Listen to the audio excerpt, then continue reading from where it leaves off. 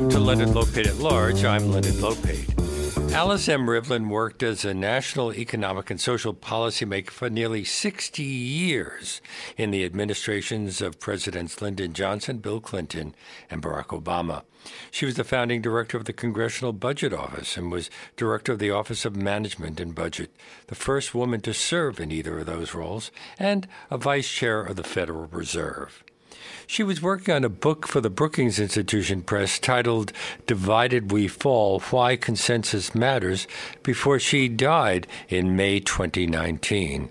The book was completed by her son, Alan Rivlin, and her daughter-in-law, Sherry Rivlin, and I'm pleased that it brings Alan Rivlin to our show now. Welcome. Hello, Leonard. I'm very pleased to be here. And I'm pleased to have you. You and your wife completed the book from your mother's outlines, notes, and hospital bed directions. How much of the book had she already completed?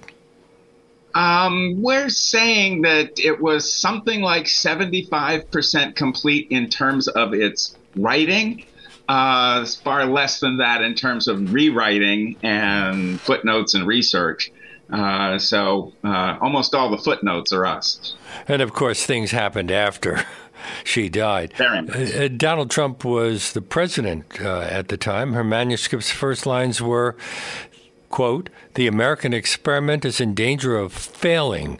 The greatest threat to our democracy does not come from any foreign power. It comes from our democracy itself."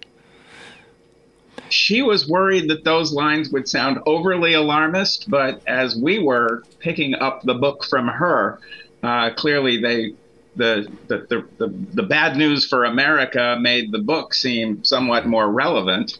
And as all of this history unfolded, we were frustrated that we couldn't get her words out to the American public in that period. But I think that they still have an awful lot for all of us to think about. Basically, it's a plea for people to find common ground and unite to make democracy work better, so democracy is worth saving. You're saying she became alarmed by the state of American politics and policy, despite the fact that she was famous for her optimism.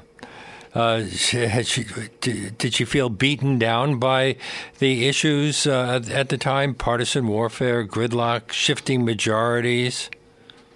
Yes. I mean, I think she had a long career, starting with the Congressional Budget Office and being Bill Clinton's budget director. But I think the period that really set this book in motion was during the Obama administration, where she served on two bipartisan commissions to try to solve the deficit and debt problem, the Simpson-Bowles and Domenici-Rivlin, and both of them were able to find ways to get the deficit and debt under control without crushing the economy, without cutting benefits for people who would be hard-pressed if they didn't have them, and without raising tax rates on individuals. The experts were able to solve the problem, but our broken politics at the time meant that we were not able to enact a grand bargain to address the long-term deficit. And things kept getting worse from there. She did see into the Trump administration and bipartisan efforts to try to solve the immigration crisis. The rug was pulled out from under there.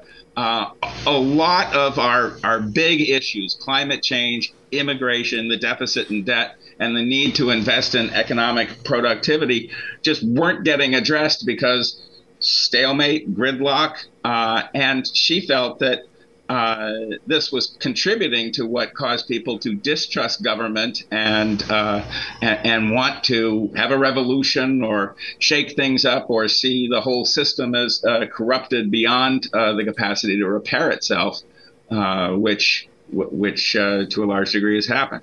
But haven't there been a number of periods of friction throughout our history? We had a civil war, and during my lifetime, the Vietnam War leading to protests. How is this different? Or is it just a matter of we get past them and she's hoping that we'll do the same thing with the current situation? I think more the second half of that question. The book goes through a lot of American history, going all the way back to the divisions in the nation at the founding during the Constitutional Convention, largely over whether there would be slave states or free states, and picks up that Federalist versus anti-Federalist theme all the way up to the Civil War, which was clearly a worse time than now. We just had a conversation on the show about the Constitution, which does not include the word democracy, but does and really is not structured to create a democracy. If we become more democratic, it's because of things that have happened since the Constitution was passed. I think that's largely true. I think that one of the real inputs into the thinking of this book is the period of Reconstruction and what Eric Foner calls the second founding. And it was in that period that 3 amendments to the Constitution were passed that, if they'd been taken at full value, would have guaranteed equality and, for all citizens, including former slaves. So I think we moved forward in that period, but we have moved forward and back. Well, we undermined those things over the years as well, haven't we? We absolutely have. And there have been divisions in our body politic that continue. And largely, she didn't set out to write a book about race relations in America. But as we go through all of the history through this period, constantly the big schism in our country is between those who think that the federal government ought to have the power to say that white supremacy ended with the Civil War, and another faction within American politics that say states' rights and wanted to protect segregation and white superiority. And so we go, you talked about the 60s, we go through the period of 1964 and 1965 with the passage of the Civil Rights Act and Voting Rights Act, and talk about the bipartisanship that was necessary because of the Southern Democrats who were opposing that. So Lyndon Johnson had to work with the Republicans to break the filibuster of the Southern Democrats. He said he'd lost the South for a generation. That group of Southern conservative Democrats either changed their party affiliation to become Republicans or were replaced by Southern conservative Republicans, making up the Reagan coalition.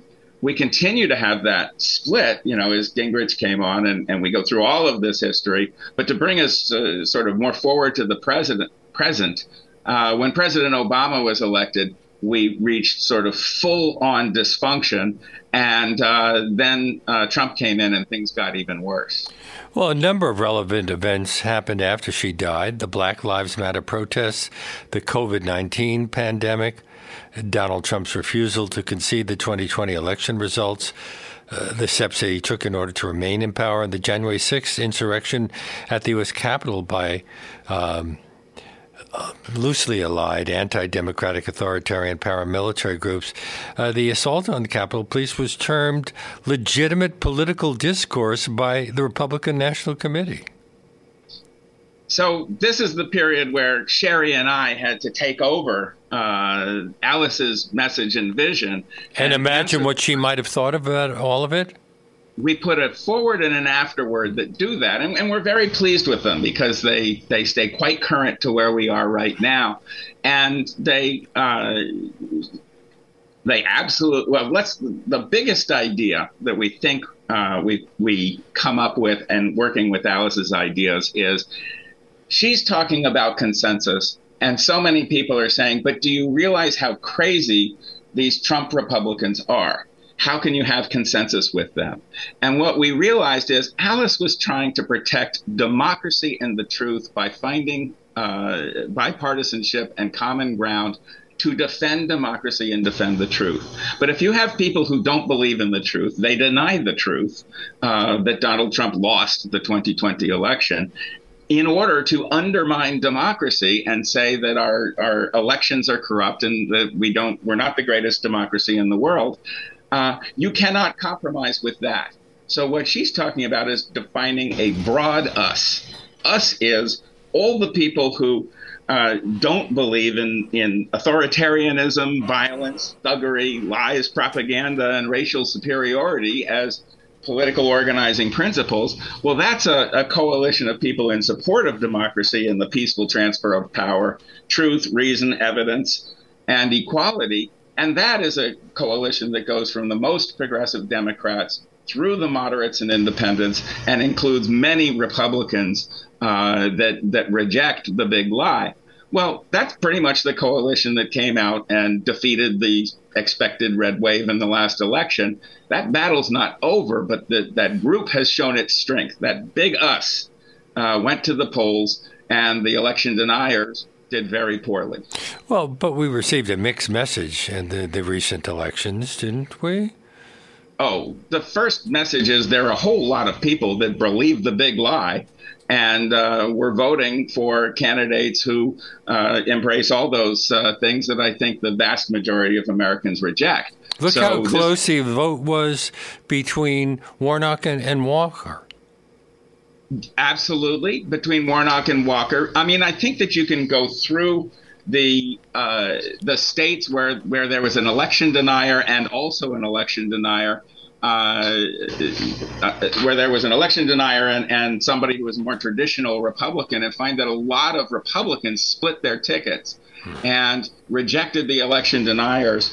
I mean, even in Georgia, which you bring up, I love Stacey Abrams. I think Stacey Abrams is a power force within American politics, and she's continuing to write chapters.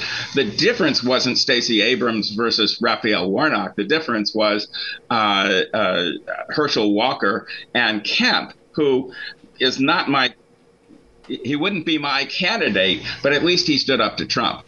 And I think that in that race, that difference shows that the people who embraced Trump did much worse than the Republicans who stood up to Trump.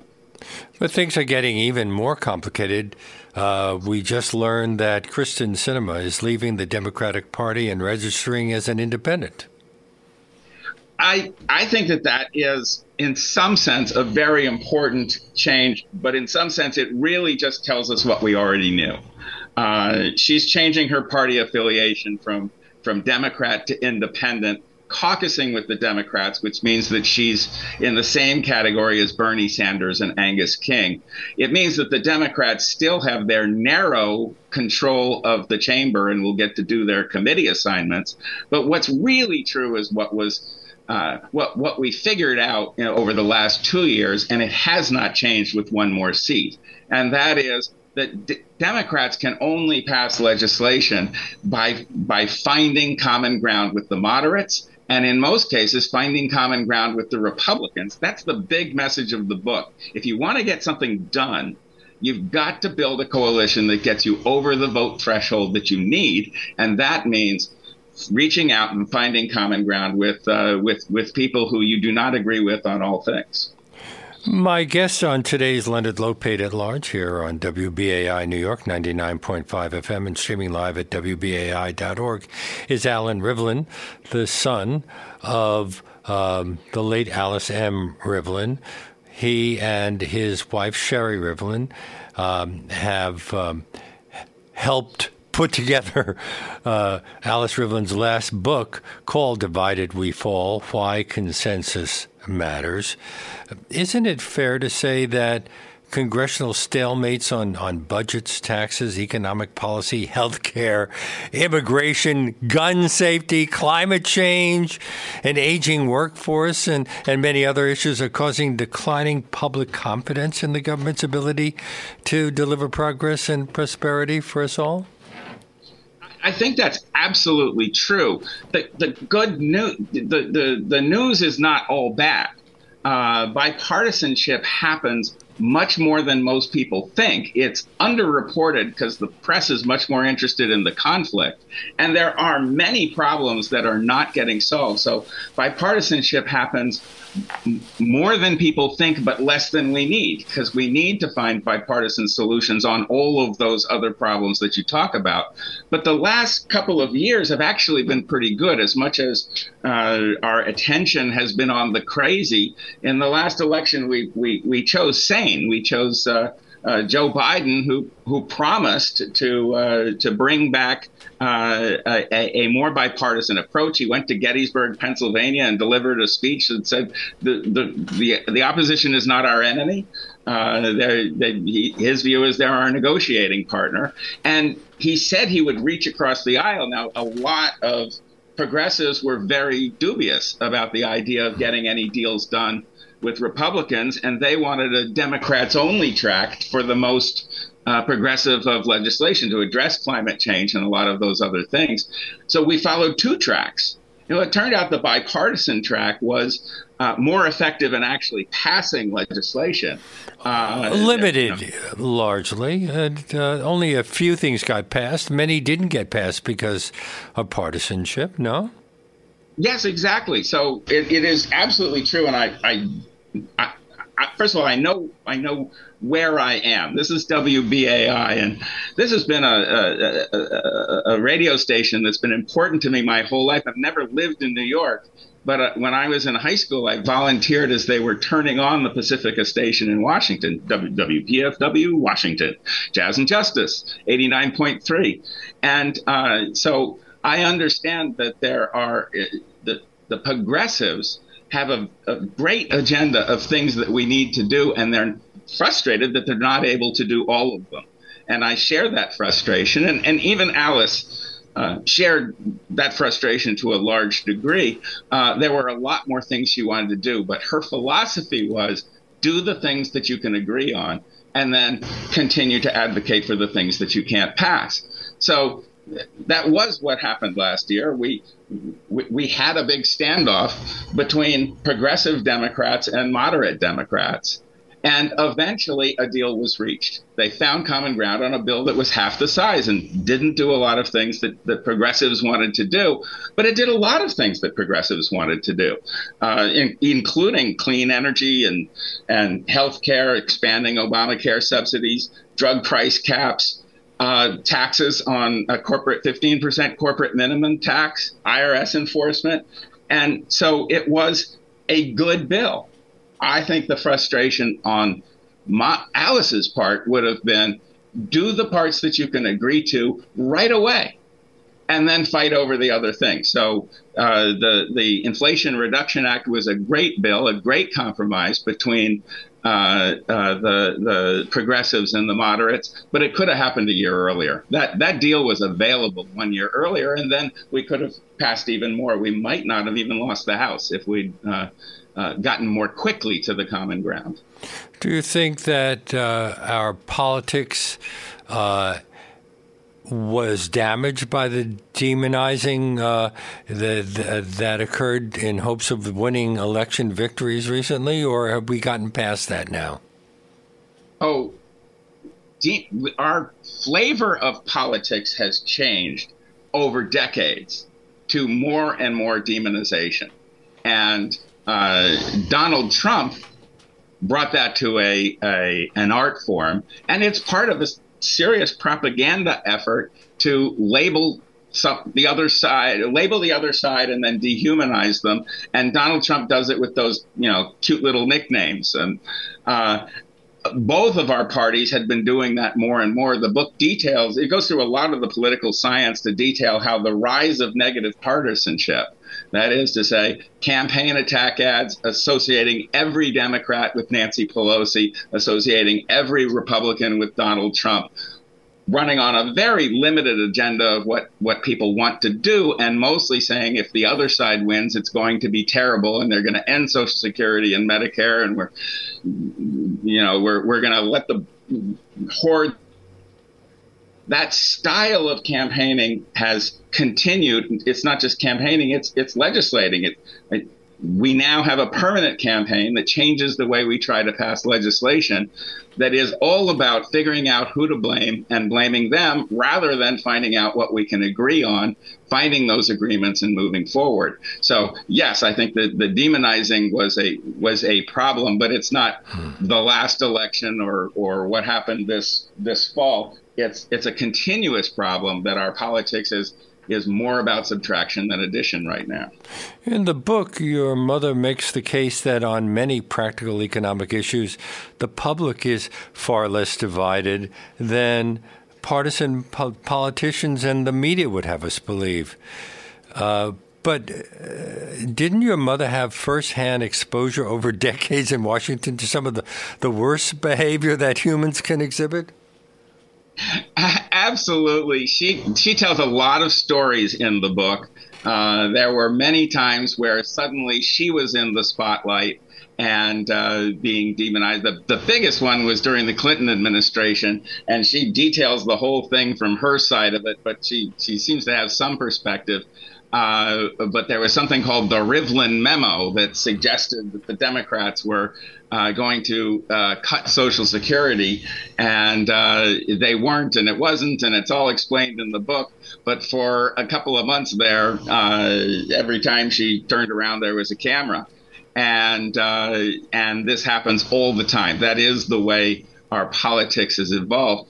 She's also spent some time in the book really apologizing for some of the mistakes she made, and many of them really go to the feeling that I understand that the WBAI audience is going to include a lot of people who've been skeptical about Alice Rivlin for her whole career. She was considered, she's a Clinton Democrat. She's some people would say a corporate Democrat, and she represents the view that government has to live within her means. So when Paul Krugman talks about the very serious people, she's one of the people that he has in mind, that her critics call those who would fight the deficit through austerity. And I don't think that's accurate, but Alice makes an apology to progressives in the book that was very important to her at the time of her death. She quotes President Clinton's belief that, quote, there is nothing wrong with America that cannot be cured by what's right with America.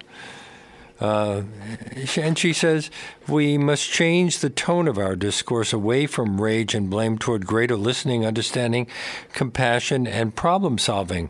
Well, at this moment, that sounds easier said than done.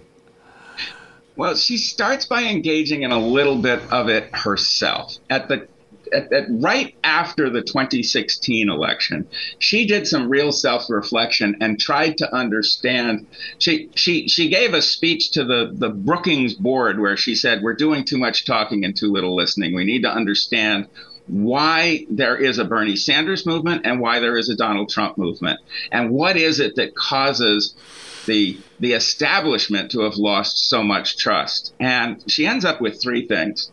One, the establishment missed the economic downturn of 2008, 2009. And part of the reason they may have missed that downturn is because there is too much corporate influence among the economic elite in Washington. She really says the revolving door between the largest banks and financial institutions and the Treasury Secretary and the other positions of responsibility for the economy caused blind spots that she says was one of the three big mistakes the economic establishment made. But the third one I think is most important and affected her view of politics the most, and that is not understanding the rising inequality that starts with the deindustrialization and with the rise of the knowledge economy. It makes it possible for some people to leap ahead and gain vast riches while others are falling behind. And so she really, and that inequality got worse as we tried to get the nation out of the financial crisis of 2008. And it got worse in the pandemic. And I think that her awareness that has become the largest economic challenge for this country caused her to find more common ground with progressives and embrace policies to invest in broadband and infrastructure and job training and all the things that could create more opportunity for all of the people and the places falling behind. Well, the deindustrialization crisis is caused in large part by the fact that other countries of the world, like China, have been building up their industry. So we live in a complex world. Are we blaming each other instead of the situation we're living in? Well, Alice would say, don't worry about who's to blame. Worry about what you're going to do about it. And it is true that we're in a period where we're reassessing the globalization that took place, that created the deindustrialization. The real question is, what do we do now? And she was a believer that whatever the economic circumstances, the time was right to invest in future economic growth and productivity and involving more people in the economy. So her chapter 2 of the book is a plan designed to address the two types of inequality in America, which we call horizontal and vertical inequality. Vertical is what Bernie Sanders and Elizabeth Warren focus our attention on. People living in the same community, some in penthouses, some homeless on the streets. And in addition to that, and that's very real, she draws attention to the horizontal inequality, which is the pockets of poverty within our big cities, but also areas of the country that were growing far slower than the surging cities on the coasts. In the middle of the country, there's been economic decline. And there are real policies we can do to try to address both horizontal and vertical inequality so that Americans don't believe the system's rigged against them. Well, yesterday we discussed the fact that the system is still largely rigged against people of color, despite the fact that we like to believe that we're improving in that area. The book goes through a lot of the case there and agrees that racial inequality is a huge and persistent problem. And gender inequality is a huge problem that Alice faced in her own career. And that a national focus on addressing the inequalities in our economy would be something that, again, a larger us, if politics is about us versus them, she's trying to find a larger us in every place to address. And a larger us would be willing to say the economy is vastly unequal. Many people are on the wrong side of different divisions, and that there are real things we can do to help bring economic opportunity to parts of the country and groups within the country and individuals within the country that have not had that opportunity in the past. Well, this is not just a national issue. This is also a state and city and neighborhood issue, isn't it? Absolutely. These problems are even more evident in state capitals, city governments, and communities around the country.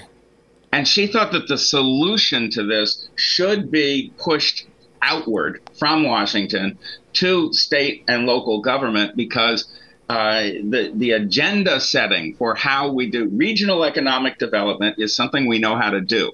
And she wanted to make regional economic development the heart of a plan to move the nation forward. We have traveled to parts of the country where mayors and county executives are getting together to address the problems of the region, putting politics aside in the D versus R sense, but also putting capital and labor in the same room, putting religious leaders and law enforcement and local hospitals and colleges and universities to figure out, what are we good at here in this part of central Ohio, or what can we do in eastern Kentucky to attract some industry that plays to our relative strength.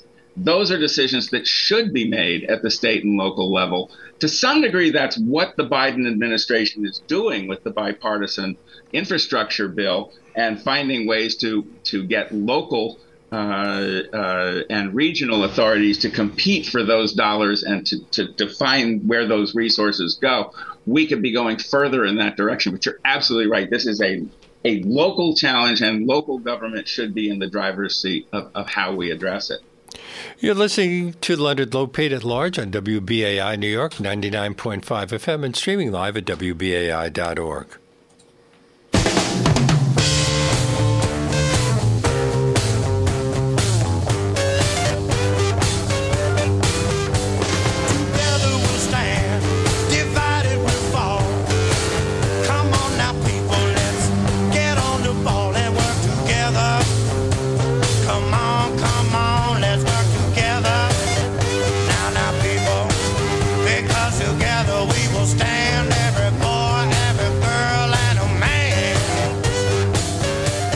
You're enjoying my conversation with Alan Rivlin. If you sign up to become a member of WBAI during today's show with a contribution of $50 or more, you can receive a free copy of the book we've been discussing, Divided We Fall, Why Consensus Matters. Just call 212-209-2950 or go online to give2wbai.org during today's show, and we'll be happy to send you a copy. That's 212-209-2950 or give and then the number 2, WBAI.org. But don't forget to make that $50 donation in the name of Leonard Lopate at Large, and we thank you very much. And return to Alan Rivlin, who is the CEO of Zen Political Research. And from 1993 to 1997, he served in the first Clinton administration as a senior advisor to Secretary of Health and Human Services Donna Shalala. He has worked on a book written by his mother before she died with his wife, Sherry Rivlin, president of Zen Political Research. His mother, Alice M. Rivlin, was a senior fellow in economic studies at the Brookings Institute for nearly 6 decades, also taught public policy at Georgetown, Harvard, and other universities, and wrote a number of books, along with serving in 3 major administrations over the course of her career. Now, let's get back to the positives and the negatives here.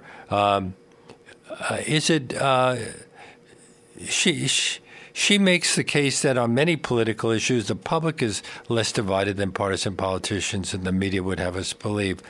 Why is reaching consensus on major issues often so difficult? We get into stuck positions.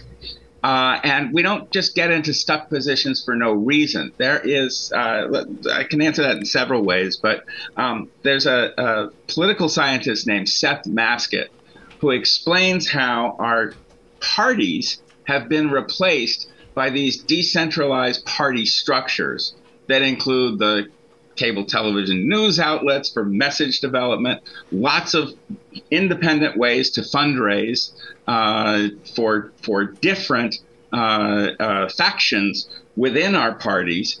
And we now have a very strong part of our political system that is interest groups that raise money on an issue, and they do it by setting an absolutist position. It started in the abortion versus choice fight. Positions taken that say, absolutely not. The NRA says not one piece of legislation on firearms. I would say their opposition, the gun safety, takes the opposite approach. It says we'll agree to whatever you can, and it makes some progress without ever getting the goal of banning firearms passed. But on issue after issue, we have interest groups that take absolutist positions. The biggest one, the best example, was the no new taxes, Americans for tax freedom, that said, read my lips, no new taxes. Well, that's an unsustainable position, but it leads you to a stuck place. It's what led Republicans to be unable to accept any kind of compromises to raise revenue and control spending to address the deficit. And so the book says very clearly, bipartisanship is not something that moderates need to do more of. Bipartisanship is something that partisans do. They don't put aside their strongly held convictions, but they look for common ground to say, where can we find some agreement to move forward and do something half a loaf rather than all of the loaf? So it's not partisanship that is the problem. It's uncompromising partisanship. When you get into that stuck place, we put a $1.6 trillion Build Back Better bill on the table, and now you're asking us to just take half of it. Well, tell us which half you want to cut. And the answer is, Manchin was able to say, this is the half I want to cut. And that's when we should have reached the deal. Agree on what you can agree on. It was a pretty good bill. A year later, it became the Inflation Reduction Act. So it's that kind of flexibility, finding the common ground, agreeing on the things you can agree on, continuing to disagree on the things you disagree on, that could get more problems solved and more quickly with less acrimony and more discourse. Ronald Reagan and House Speaker Tip O'Neill reached an agreement to extend the life of Social Security. There were agreements between Barack Obama and Mitch McConnell in the lame duck session after the 2010 elections, despite the arrival of the Tea Party wing in the Republican Party. But the book relates the decline in bipartisan cooperation from the Reagan administration through the Obama years. Was Trump just a logical extension of that? Yes. I mean, I think that is absolutely what the book argues.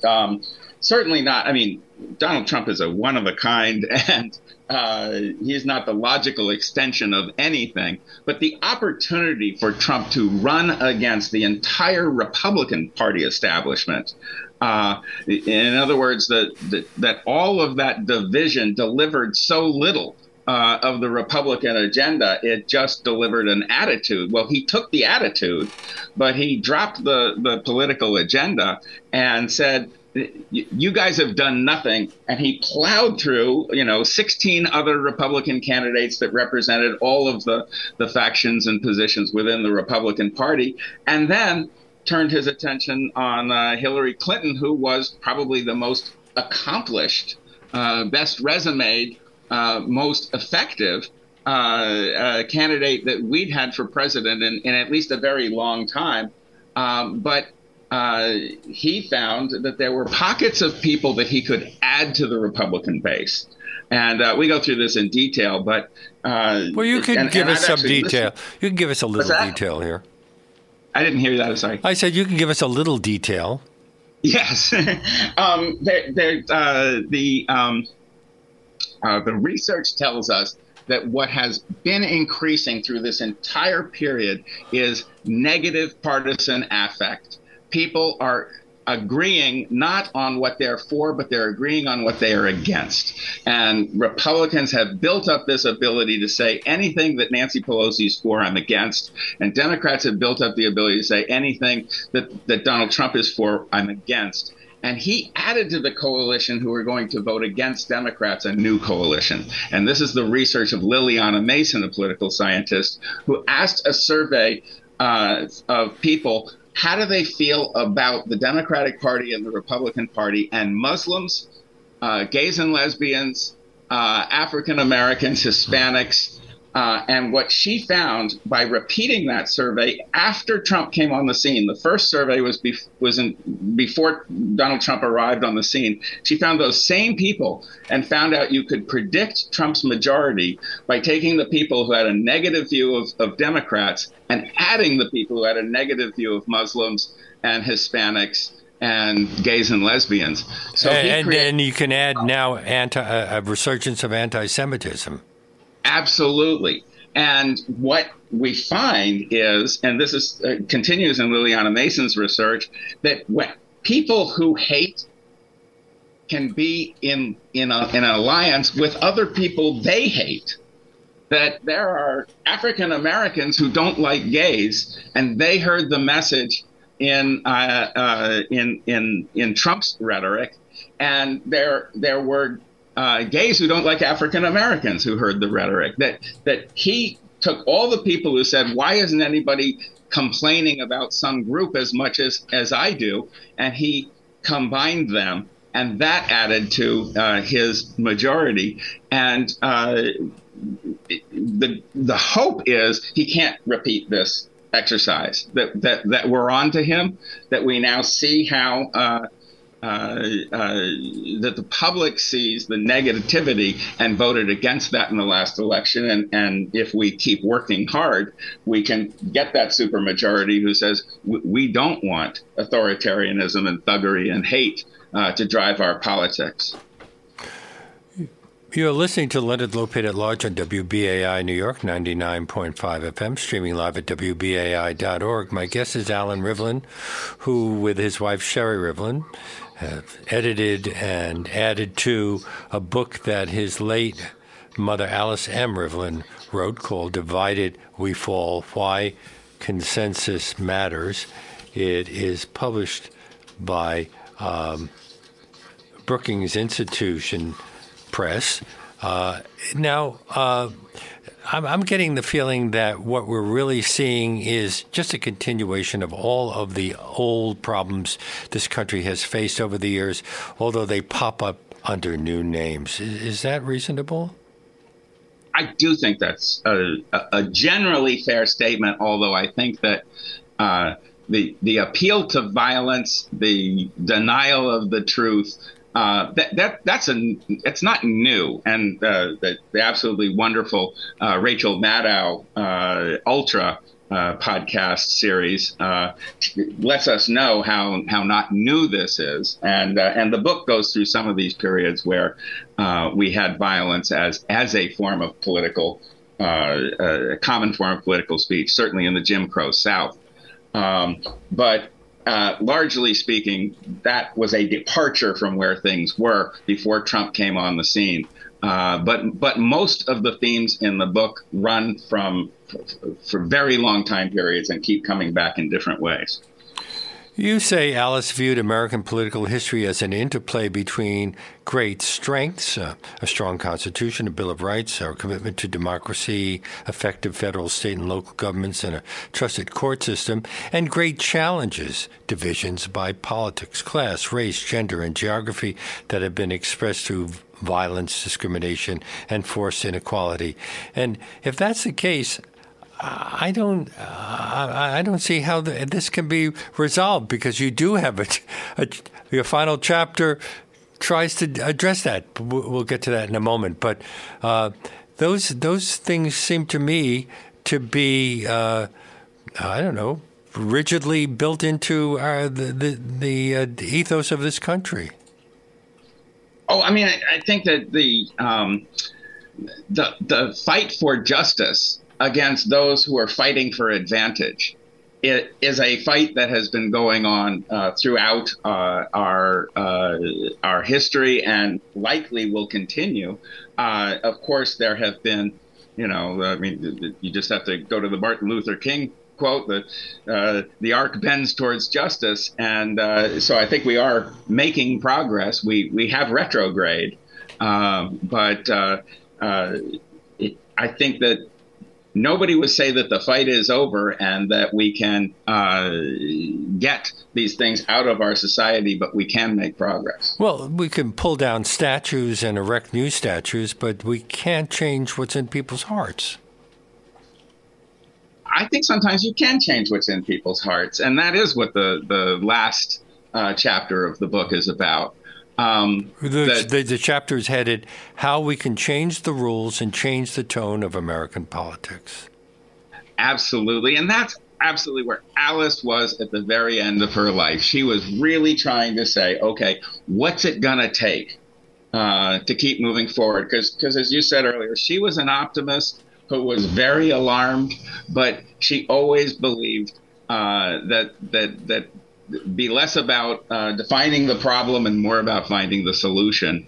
And the book concludes with a lot of solutions, some of which are embedded in our rules. And we go through it. There's no silver bullet. There are something like 24 different independent ideas and suggestions made here. Some start with the congressional rules. She was an expert on the budget process and shares her thoughts on that. Go to 2-year budgeting so that we're not fighting about the budget every year. Get rid of the debt ceiling constraint altogether. It's a relic that has nothing to do with the modern world, but it creates an attractive nuisance, a dangerous weapon that can be picked up and used to threaten the American public.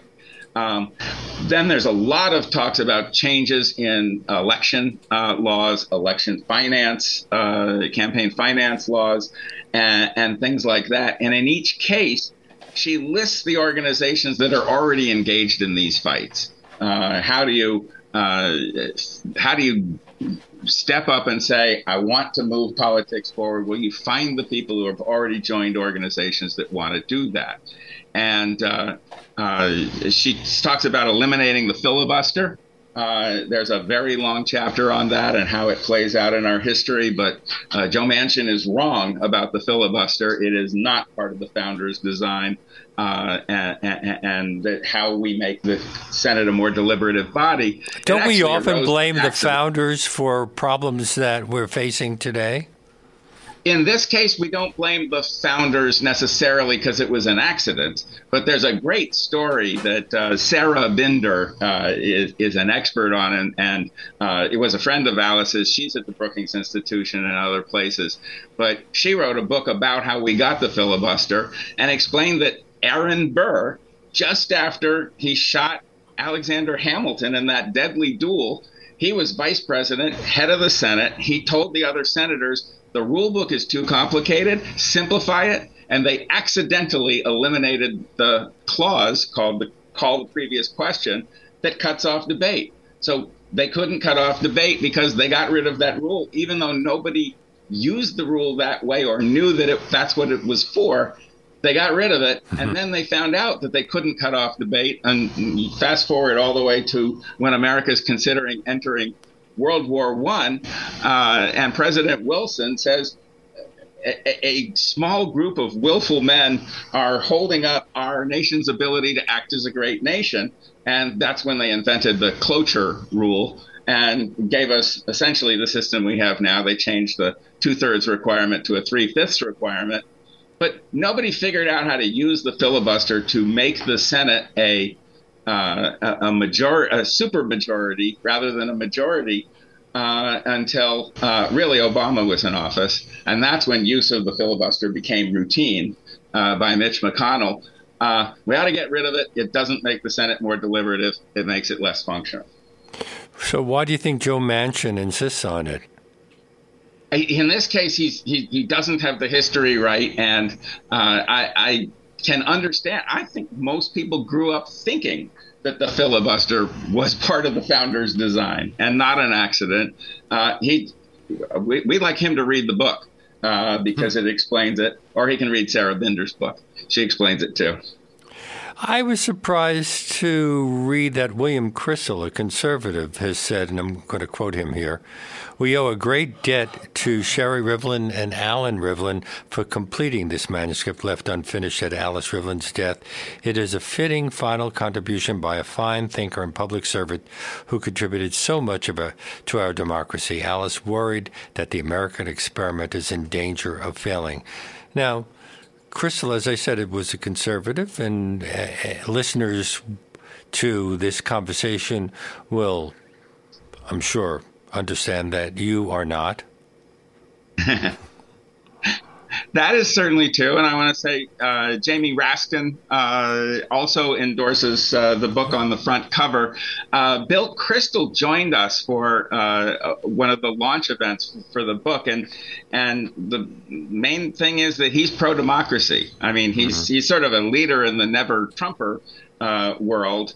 But people who are very conservative and people who are very progressive in their views can be quite alarmed about the anti-democratic, anti-authoritarian nature of the current turn towards election deniers. And so the book got a lot of bipartisan endorsements from leading Democrats and Republicans. And you, how did you put this book together? How complete was it when you began working on it, and how much did you have to extrapolate? We really were working kind of very long weeks, but it took us 3 years to get the book together. And that's because Alice's vision was so ambitious. She wanted to include history and political science and economic analysis. And we had to get ourselves to the same point as her in terms of her knowledge. And we had to check her recollections against the record. She had some things wrong that, who said what when. And so we had to go through detailed reports of the Clinton years and the Obama years and through all the American history. So there was a lot to be done to get to the place where we were completing Alice's vision and then updating it as the world was changing so dramatically. Just one other thing. You're the CEO of Zen Political Research, and your wife, Sherry, is the president of Zen Political Research. Why Zen? Well, we do practice. We meditated just before this interview and this discussion. We follow Thich Nhat Hanh, the Vietnamese Buddhist who passed away recently, and Tara Brach here in the Washington, D.C. area is another Buddhist leading thinker. We call it Zen Political Research because we're trying to seek common ground. Originally, the formation of this effort was trying to find common ground between Hillary Clinton supporters and Barack Obama supporters. We've broadened that out to be a search for common ground between progressives and moderates. And then with this project, it becomes common ground for the big us that it is for democracy and the truth and opposed to those who would deny the truth and undermine democracy. My great thanks to you for being on our show, Alan Rivlin, who, with his wife Sherry Rivlin, edited and updated the book that had been left by Alice Rivlin at the time of her death, a book that has a very important message for America right now. The title is Divided We Fall, Why Consensus Matters, and it is published by Brookings Institution Press. What a pleasure it's been having you on our show. Thank you so much. Thank you so much, Leonard. It has been a real pleasure for us as well. And that brings us to the end of our show. My great thanks to our executive producer, Keziah Glow, and to our audio engineer, Reggie Johnson, for all of the important work that they do throughout the week. If you're just discovering this program and would like to hear more about 1 hour deep dive interviews, you can access our nearly 700 past shows streaming on demand at WBAI.org. Our podcast, which has surpassed 1 million plays, is available on iTunes, Apple, and everywhere else you get your podcasts. And if you'd like to write to me, my email address is leonardlopate@WBAI.org. Before I sign off today, I need to ask you to support WBAI to keep this station coming to you. We have fallen behind on our rent and on the rent for our tower, and we really do need a show of support from our listeners. So we're asking anyone who has the means to do so to make a contribution at whatever level they're comfortable with by calling 212-209-2950 or by going online to give2wbai.org right now. That's give and then the number 2, wbai.org. We need your help to keep bringing you this unique, in-depth content, information you usually don't get anywhere else. And as I mentioned earlier, anyone who makes a contribution of $50 or more in the name of Leonard Lopate at large right now can receive a copy of the book that we've been discussing. Divided we fall, why consensus matters. You might also consider becoming a sustaining member, what we call a BAI buddy, for $10, $15, $20, $25 a month, whatever you're comfortable with. And that allows us to plan for the future, and we'd be happy to send you all WBAI buddies a WBAI tote bag. But either way, please call now, because we don't take ads or foundation grants, which allows us to be completely free speech radio. Again, the number 212-209-2950, or online, go to give2wbai.org to play your part in keeping this historic station, the only one on the New York radio dial that's 100% listener-sponsored, alive and thriving with your tax-deductible support. And we hope you can join us on Monday when my guest, Chloe Sorvino, will discuss her new book, Raw Deal, Hidden Corruption, Corporate Greed, and the Fight for the Future of Meat. We'll see you then. Have a great weekend.